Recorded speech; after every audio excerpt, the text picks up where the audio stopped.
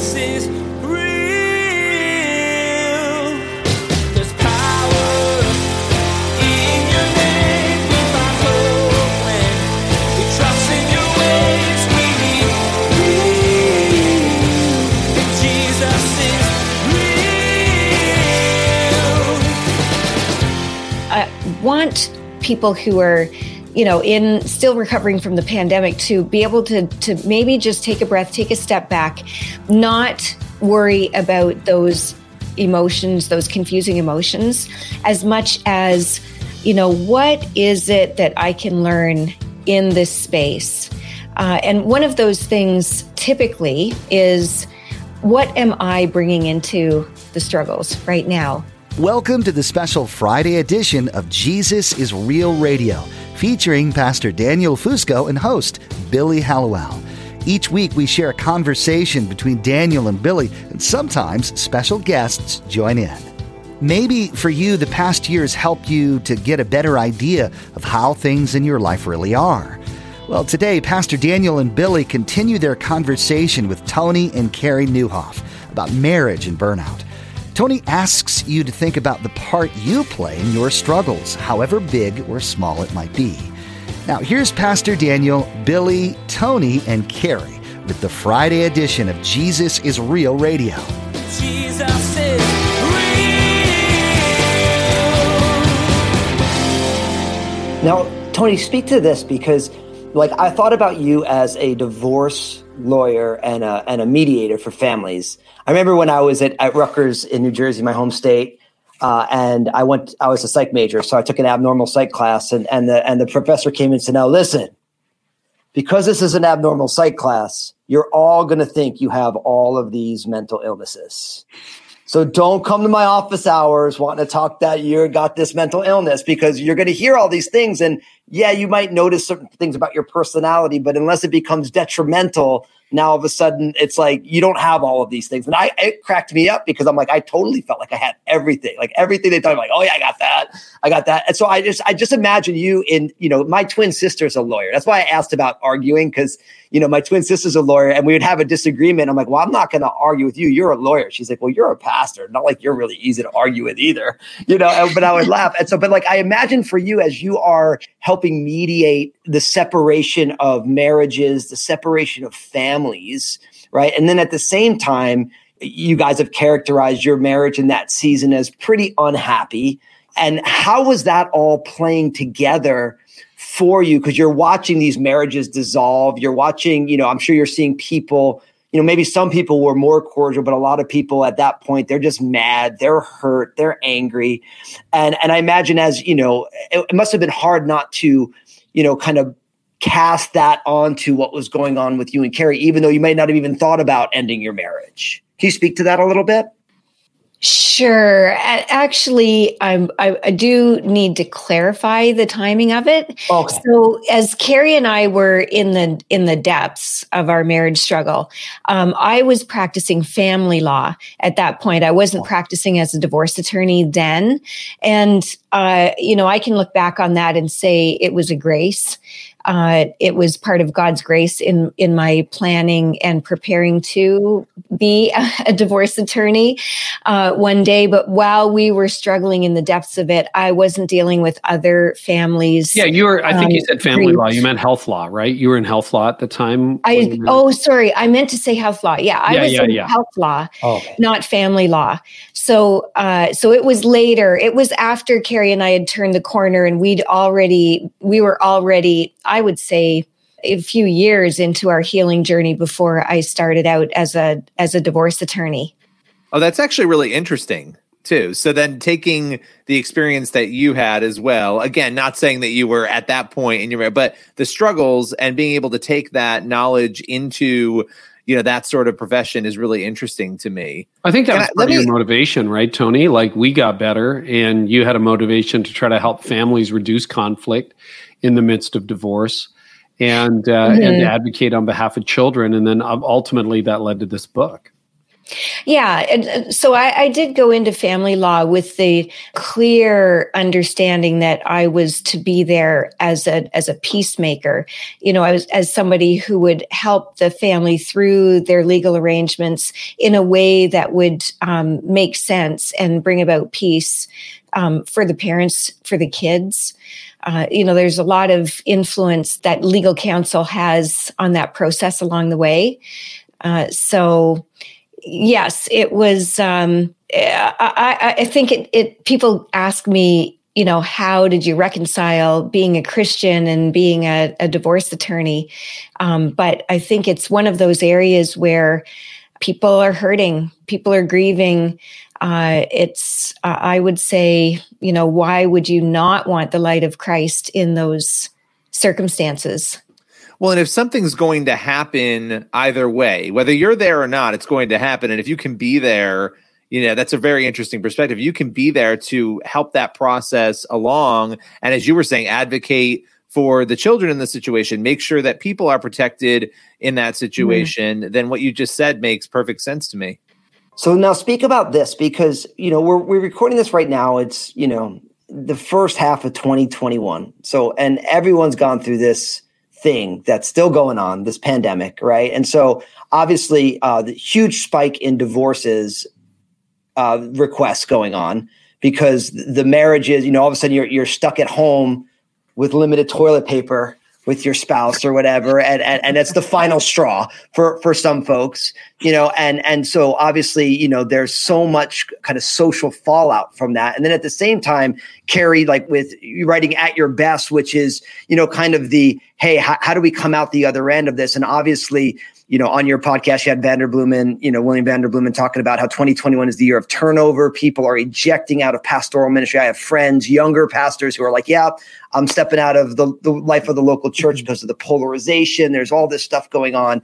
And so, both of what you're talking about, these books are so timely, because right now people are super crispy. They're super burnt out. Marriages are under tremendous pressure, whether it's from the pandemic or the economics of it, or, hey, where we have full-time jobs and we're home and we're distant learning our kids. And there's so much carnage right now. And in a lot of ways, I think one of the things that you're both doing is you're trying to shift the perspective of the people who are reading these books, like Tony, in your book, that perspective to move from, I'm better off alone, from it's just about me to it being us. And I think, Carrie, you're saying, hey, listen, we can't just go 1,000,000 miles an hour in Jesus' name and expect that we're going to be healthy on the other end of it, and so we have to change. So talk a little bit about how the pandemic has kind of exposed some of the kind of the cracks in the foundation, and how both from a marriage standpoint and from a self-care and fulfilling God's will standpoint, you guys are seeing God leading people into kind of fresh growth and new things, as opposed to just the inevitable demise of marriages or people and their social and emotional well-being. Yeah, for me, my favorite metaphor for the last 18 months or so, the pandemic, the crisis, everything we've been through, and whatever we go through by the time this actually hits the air, right? It doesn't seem to be letting up anytime soon. There's just weirdness everywhere. Favorite metaphor that I've heard so far is it's like the lake got drained and we finally saw what was at the bottom. And I think that's a very accurate thing. And unfortunately, for a lot of people, for leaders, for couples, for families, it was pretty murky and pretty ugly and pretty toxic down below. And Tony and I have talked about, we've been in and out of lockdown. We're Toronto-based for the better part of a year. America's opening up. Canada's been kind of lagging behind. And I don't know how many times we've said to each other, thank goodness we like each other now. Like if this had happened in 2006, I don't know how it would have gone. We may not have made it. It would have been terrible, because you're in these four walls with people that at one time you were in love with, right? Or if you had unhealthy habits going into the pandemic and the crisis, they probably just got worse. If you were stress eating, you stress ate more. If you were an overworker, you overworked more. And so, coming out now or emerging into whatever the endemic, post-pandemic world will be like, this has actually been, It's been hard. We miss our kids. We miss our parents. We miss people. We've missed all that, and we're devastated over the carnage. But for the two of us, it's been a really good year. It's been a really good season. We've grown closer. I'm off the road. All those, Tony uses the metaphor, and I don't want to speak for you, Tone, but you talk about, if you don't like the harvest you're getting, sow new seeds. So 15 years ago, we started sowing new seeds, and over the last 18 months, those have been growing up. So from my perspective, getting emotionally healthy, learning how to live at your best by focusing your time, leveraging your energy, not letting your priorities get hijacked. And they got all tested during the pandemic. But I have an even better pace. I love my pace before the pandemic. I like it even more now. And I'm making changes. I loved our marriage before the pandemic. We've grown even closer. So yeah, we've had a few days where we were not best friends or didn't feel like best friends. We had a few arguments, but and the hope going into this, and this is what I fear we lose. We had a great opportunity for a reset. We had a great opportunity for a reset as human beings, for a reset as organizations, for churches. And I think so many leaders are focused on, I just got to go back to normal. Well, don't. Like, if you don't like the harvest you've been getting for the last 18 months, sow some new seeds. And I think you can get some new rhythms in your life.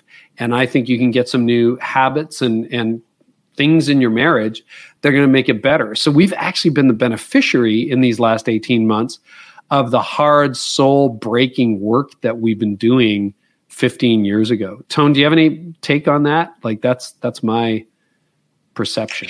Yeah, I agree that this is a season of harvest for us, and I'm grateful for that. I give Jesus the glory for that.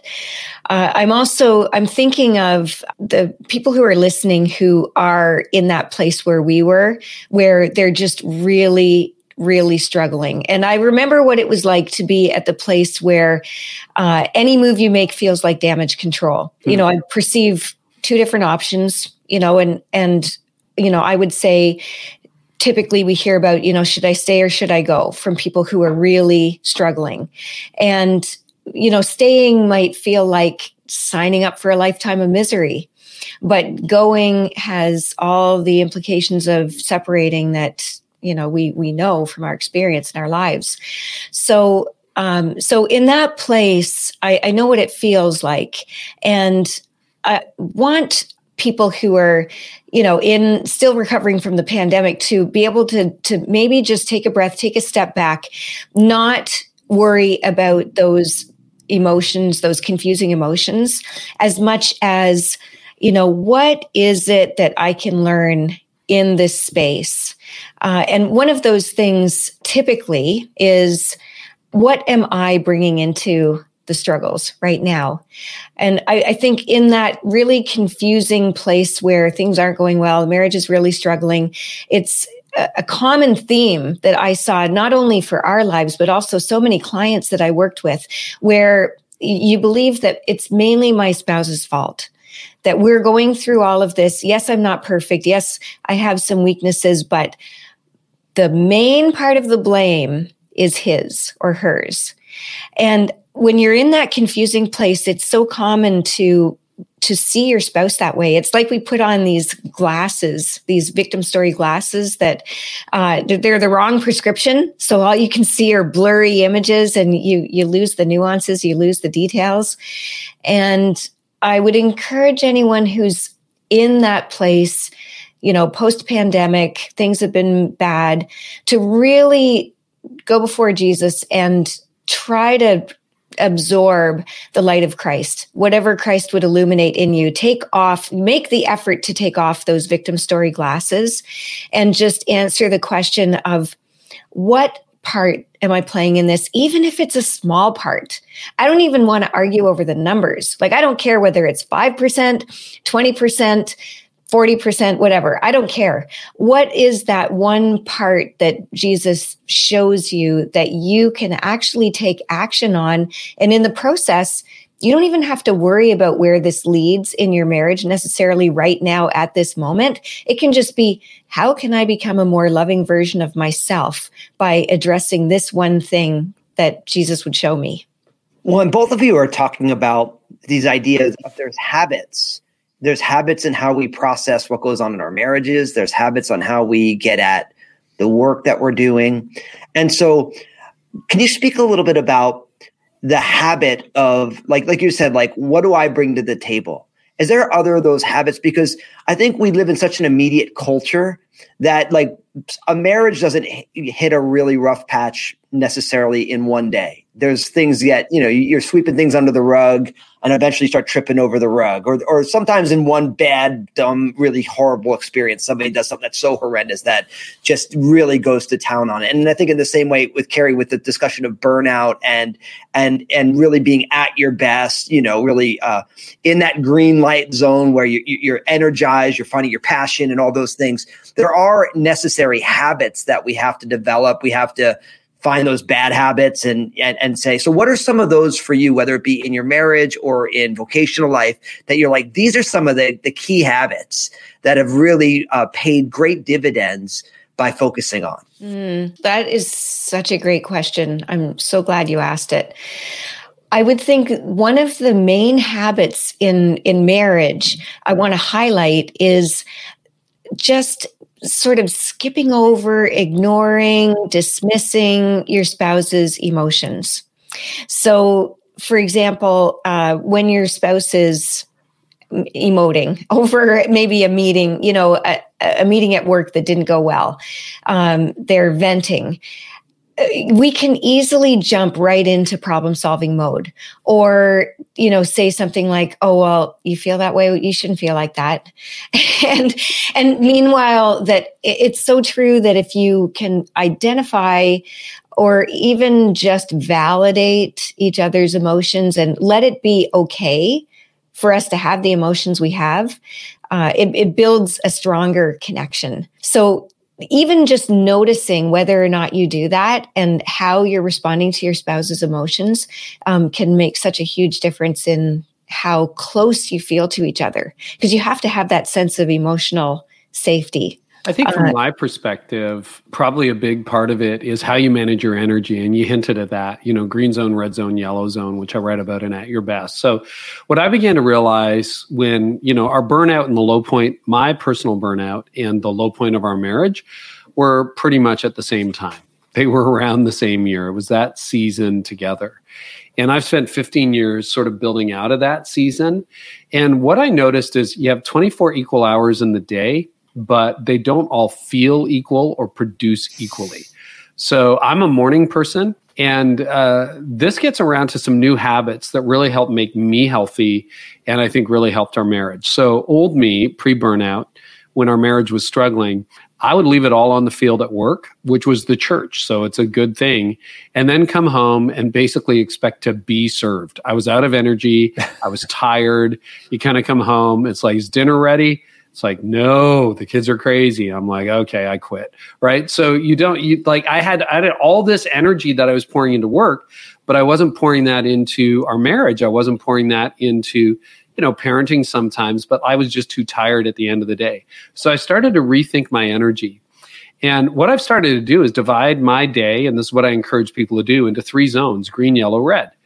Green zone is about 3 to 5 hours that most of us have every day where we're at our best. So for me, it's the morning. I'm a morning person. I don't know. Are you a night owl? Billy, Daniel, what about you guys? Night owl? I'm kind of both. Like, I can do well in the morning, but I also will go back at night, but I don't know that it's optimal that I go back at night to do work. Okay. You know what I'm saying? So I don't mind it. Great. How about you, Daniel? I can't do that. That's incredible. Good for you. What are you? Morning, evening, midday? Yeah. So I'm pretty much an all day to the wall person. So I'm like, when do you get tired? When do you get tired? So I was a kid when I was growing up that they would find me in the corner of a room sleeping. So my youngest, my 7-year-old is like me as a little person, and she goes hard all day, and then she's just out. It's like she's got an on off. Put your head down. Yeah, she's got an on off, and that's it. And so I'm in that place too. And I don't. That place too. When do you tend to get tired? Like at night or in the morning or afternoon? Yeah, so I get tired at about 11 o'clock at night, and I get up at 5 in the morning. So, but but I'm just going to say it out loud for Billy and I. We are not healthy. This is not good. It's not good. We're human beings. It's not good. Yeah. Yeah. No, that was me before I burned out, right? Tony, I almost didn't have an off switch. Mm-hmm. What I've realized now is my energy, because time management gets you to some level, but I have focused a lot on energy management over the last 15 years, which has 10x my productivity and made me a better human to live with. And what I find is for most of us, and you can look at Cal Newport's work, Claire Diaz-Ortiz, other researchers, 3 to 5 hours a day of top productivity. So if you're writing a message, if you're a preacher, if you're writing a book like I am, you can't write a book 18 hours a day. The ideas don't flow. So for me, it's the morning. And Daniel Pink in his book, When, says something like 16% of the population are morning people. And then you got night owls. So you got a bunch of people who are night owls. And then the majority of the population is somewhere between 10 and 4, they peak in the day. Where it's early afternoons are really great for me. But think green, yellow, red. So green, my green zone hours are in the morning from about 7 a.m. to 11 a.m.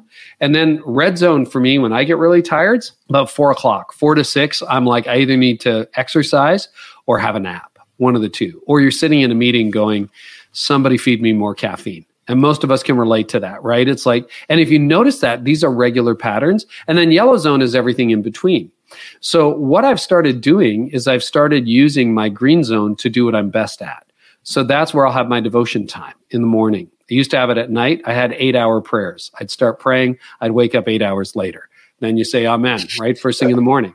So that wasn't very good. So now I do that. And then what I noticed is I need to bring Tony some of my best hours on a day off, not my worst hours. So if I do all my odd jobs on a Saturday morning, get the lawn cut, get the cars washed, get whatever needs to be done.